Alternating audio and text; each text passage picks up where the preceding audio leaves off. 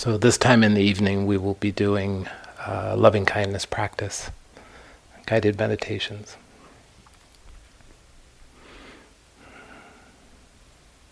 As I was walking up from the cottage, I realized usually about this time in the evening I was watching something on Netflix or Hulu, and has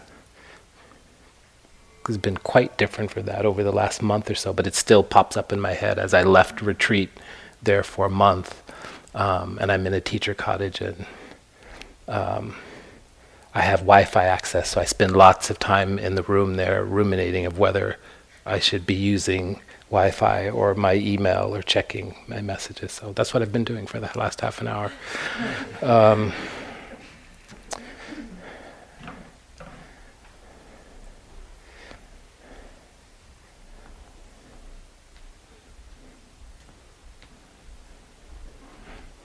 So I'm going to take a look at and offer a few reflections on Metta, and we'll do a guided Metta practice for ourselves. And I was looking at the Buddha's words on loving kindness, the Metta Sutta. It's a discourse that the Buddha offered to a group of monks that were meditating in a forest and came across spirits that frightened them to the point that they, were unable to practice, and so they had gone back to the Buddha to ask for advice or ask for help or guidance, and the Buddha offered this discourse, the Metta Sutta, as an antidote to their fear. And it's interesting, I work with youth and teens, and we do a lot of work around some of the suttas and Jataka tales or things, and I try to translate them or relate them to their lives. And whenever I, tell them this story, or they hear it and they kind of roll their eyes at some point, and let me guess, everybody chilled out and lived happily ever after, or everybody was enlightened, and that's pretty much what happened. So.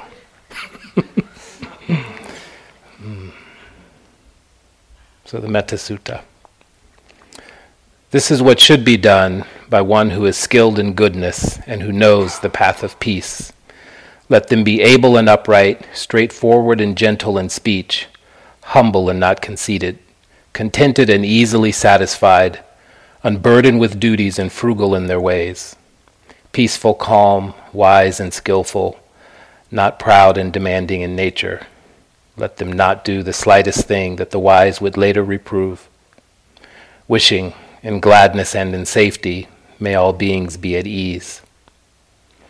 Whatever living beings there may be, whether they are weak or strong, omitting none, the great or the mighty, medium, short, or small, the seen and the unseen, those living near and far away, those born and to be born, may all beings be at ease.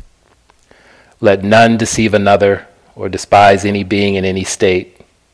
Let none through anger or ill will wish harm upon another, even as a mother protects with her life her child, her only child. So with a boundless heart should one cherish all living beings, radiating kindness over the entire world, spreading upwards to the skies and downwards to the depths, outwards and unbounded, freed from hatred and ill will, whether standing or walking, seated or lying down, free from drowsiness. One should sustain this recollection. This is said to be the sublime abiding.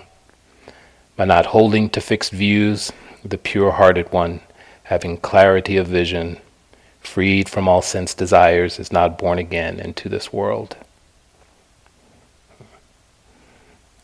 So the sublime abiding, the abiding, Metta, is one of what's considered the 4 Brahmaviharas, the divine abodes, the places that we are to cultivate, to feed and nourish the heart-mind.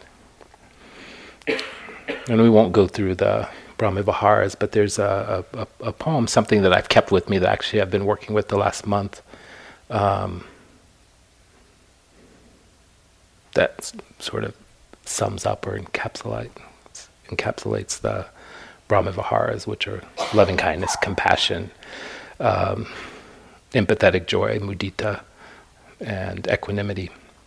It's by a 13th century poet. Out of the soil of friendliness grows the bloom of compassion, watered by the tears of joy and sheltered under the cool shade of the tree of equanimity. And I found that actually quite helpful to me, and actually quite nourishing, and a beautiful piece to hold in mind. I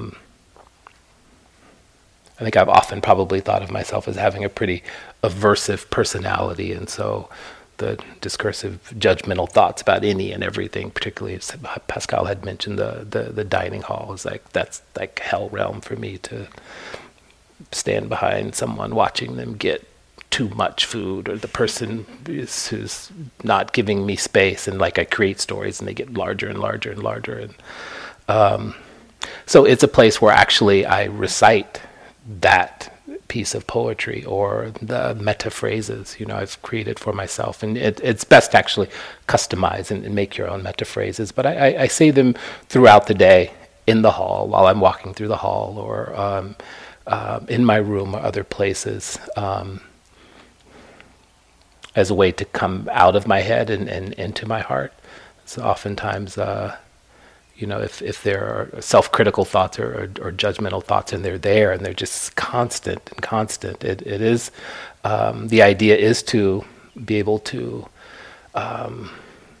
see them, watch them, observe them, but for me as well, that's it helps to soothe myself as well, to then sort of be able to reframe it and flip it by using these phrases. And for me, the phrases that I use are, may I be happy, may I be peaceful, may I be free from pain and suffering, may I live with ease and well-being, and may I awaken and be free.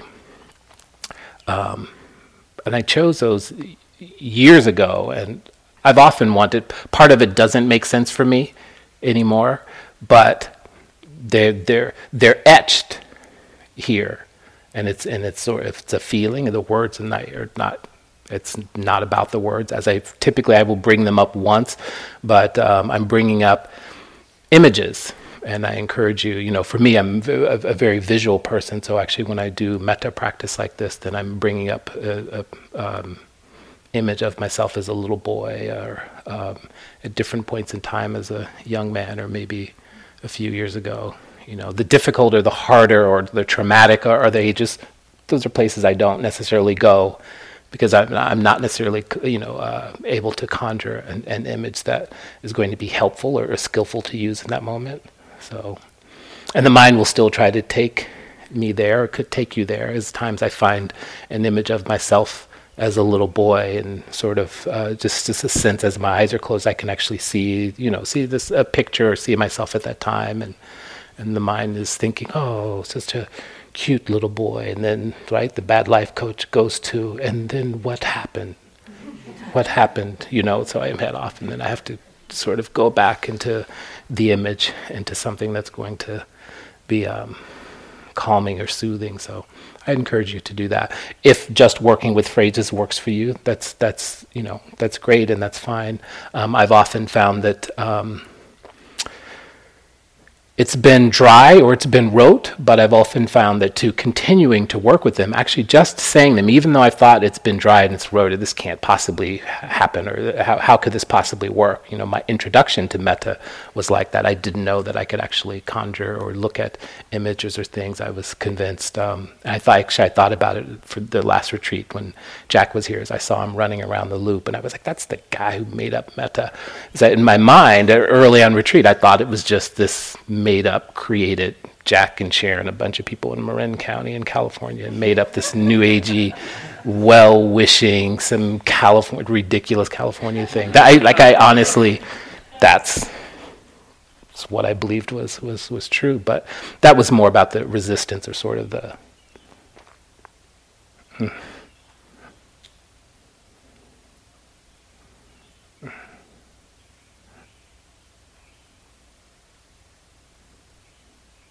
the solidity or the rock, the stone around the heart, and the inability to access it, and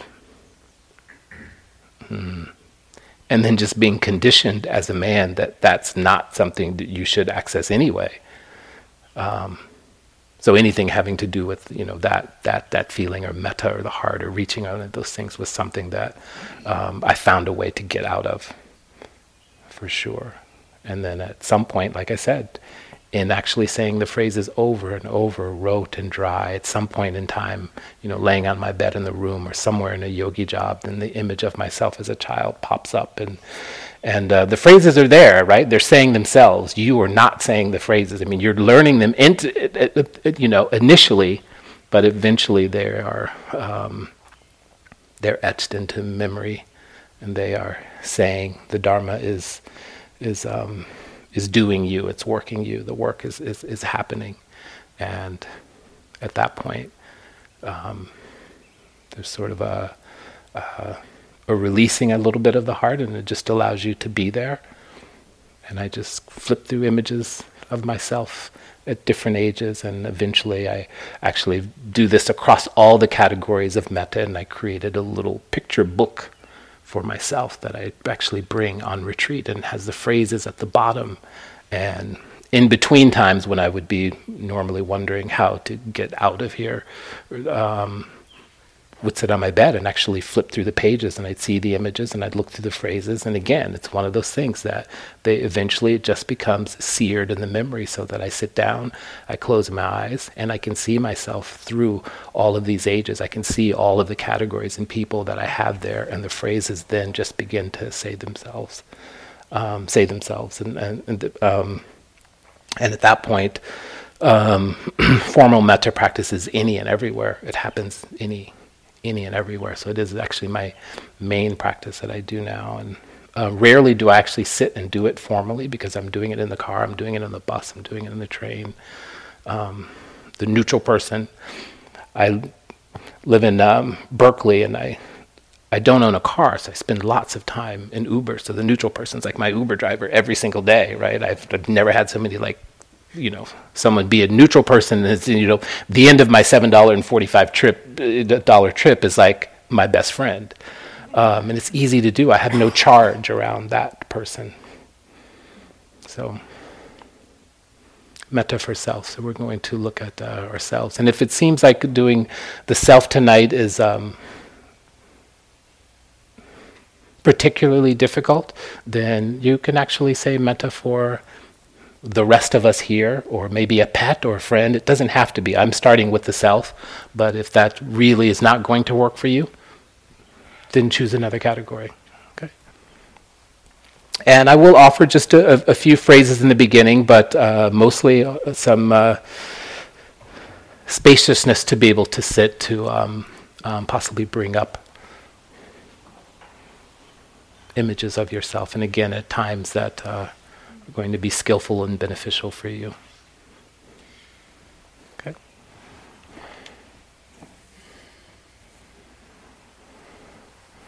So we allow ourselves to get as comfortable as we can in this moment, relaxed yet alert.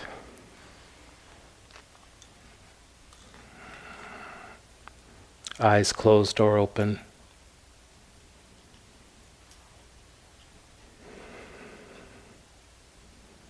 Sometimes I raise and drop the shoulders, or unclench the jaw, relax the neck. Breathe and feel into the heart area.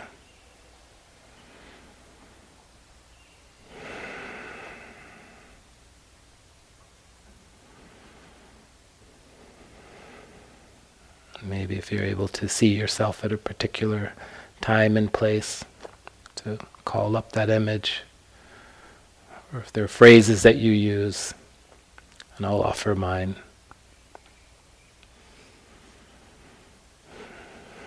May I be happy. May I be peaceful. May I be free from pain and suffering.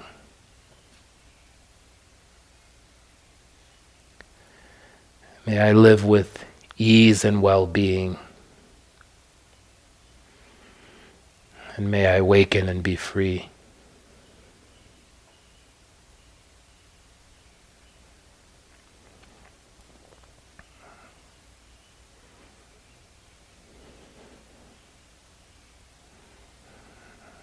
And being very easy with yourself.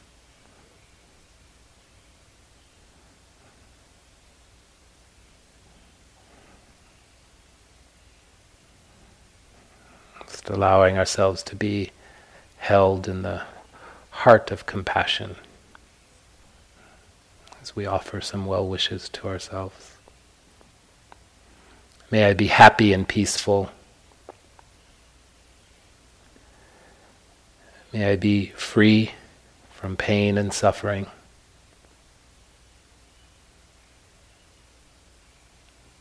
May I live with ease and well-being.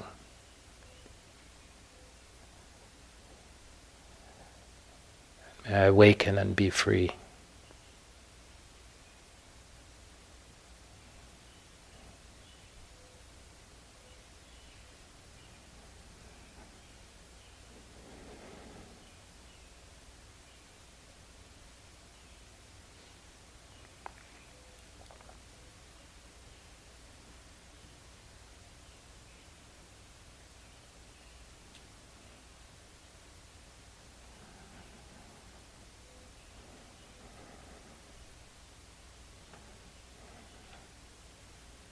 There's a time or image of where you felt some safety or security, felt loved, seen.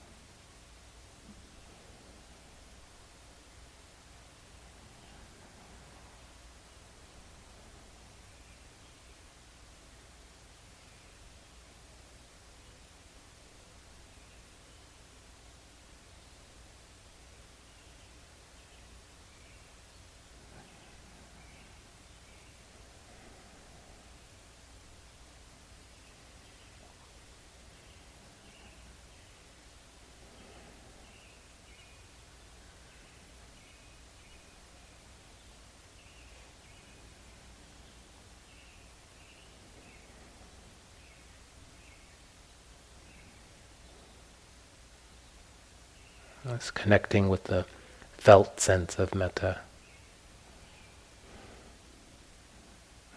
Warmth or opening at the heart.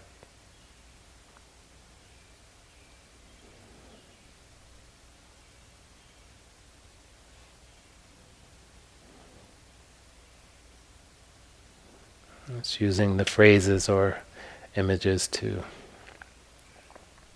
sense light, a pilot light at the heart mind.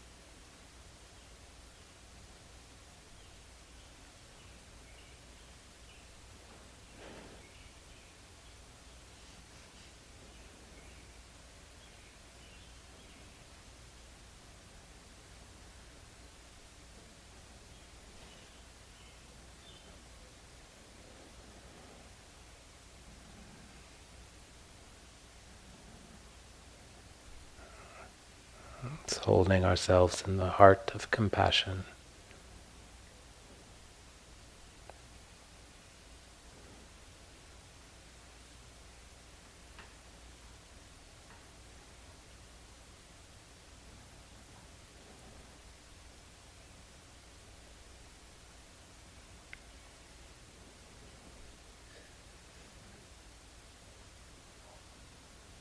May I be happy. May I be peaceful.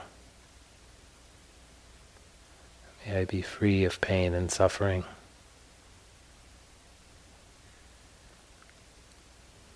May I live with ease and well-being.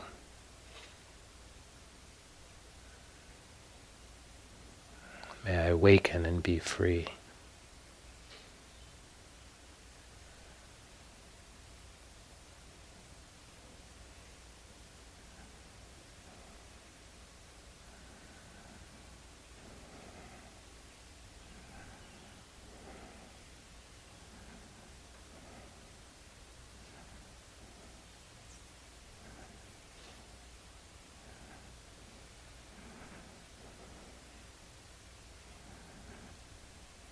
Out of the soil of friendliness grows the great bloom of compassion, watered with the tears of deep joy, all sheltered under the cool shade of the tree of equanimity.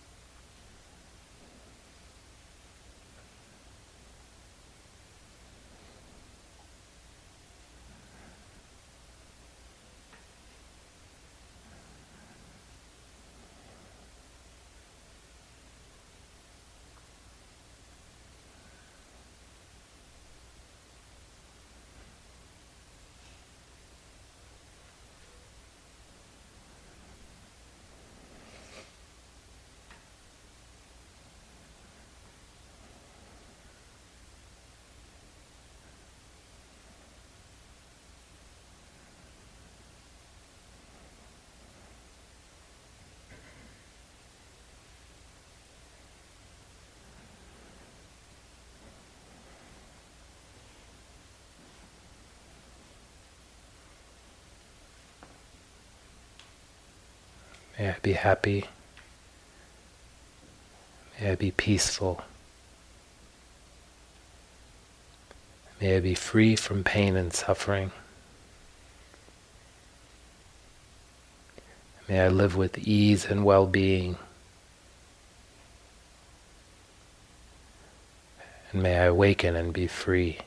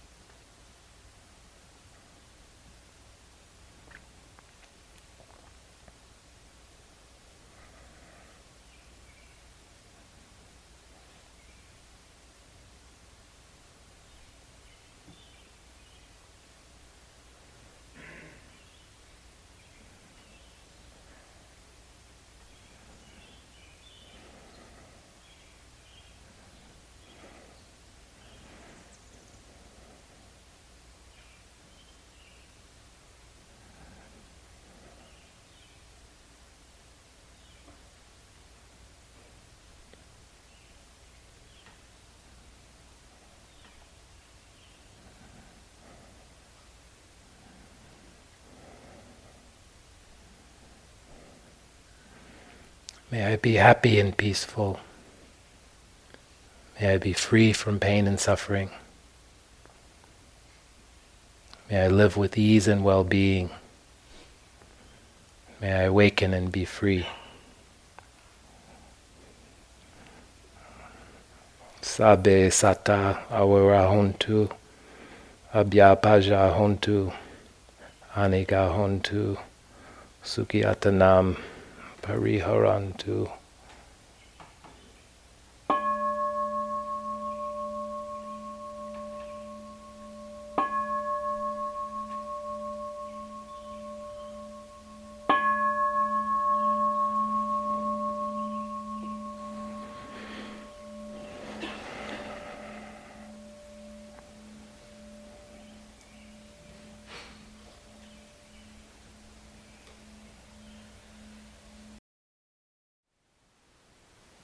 Thank you for listening.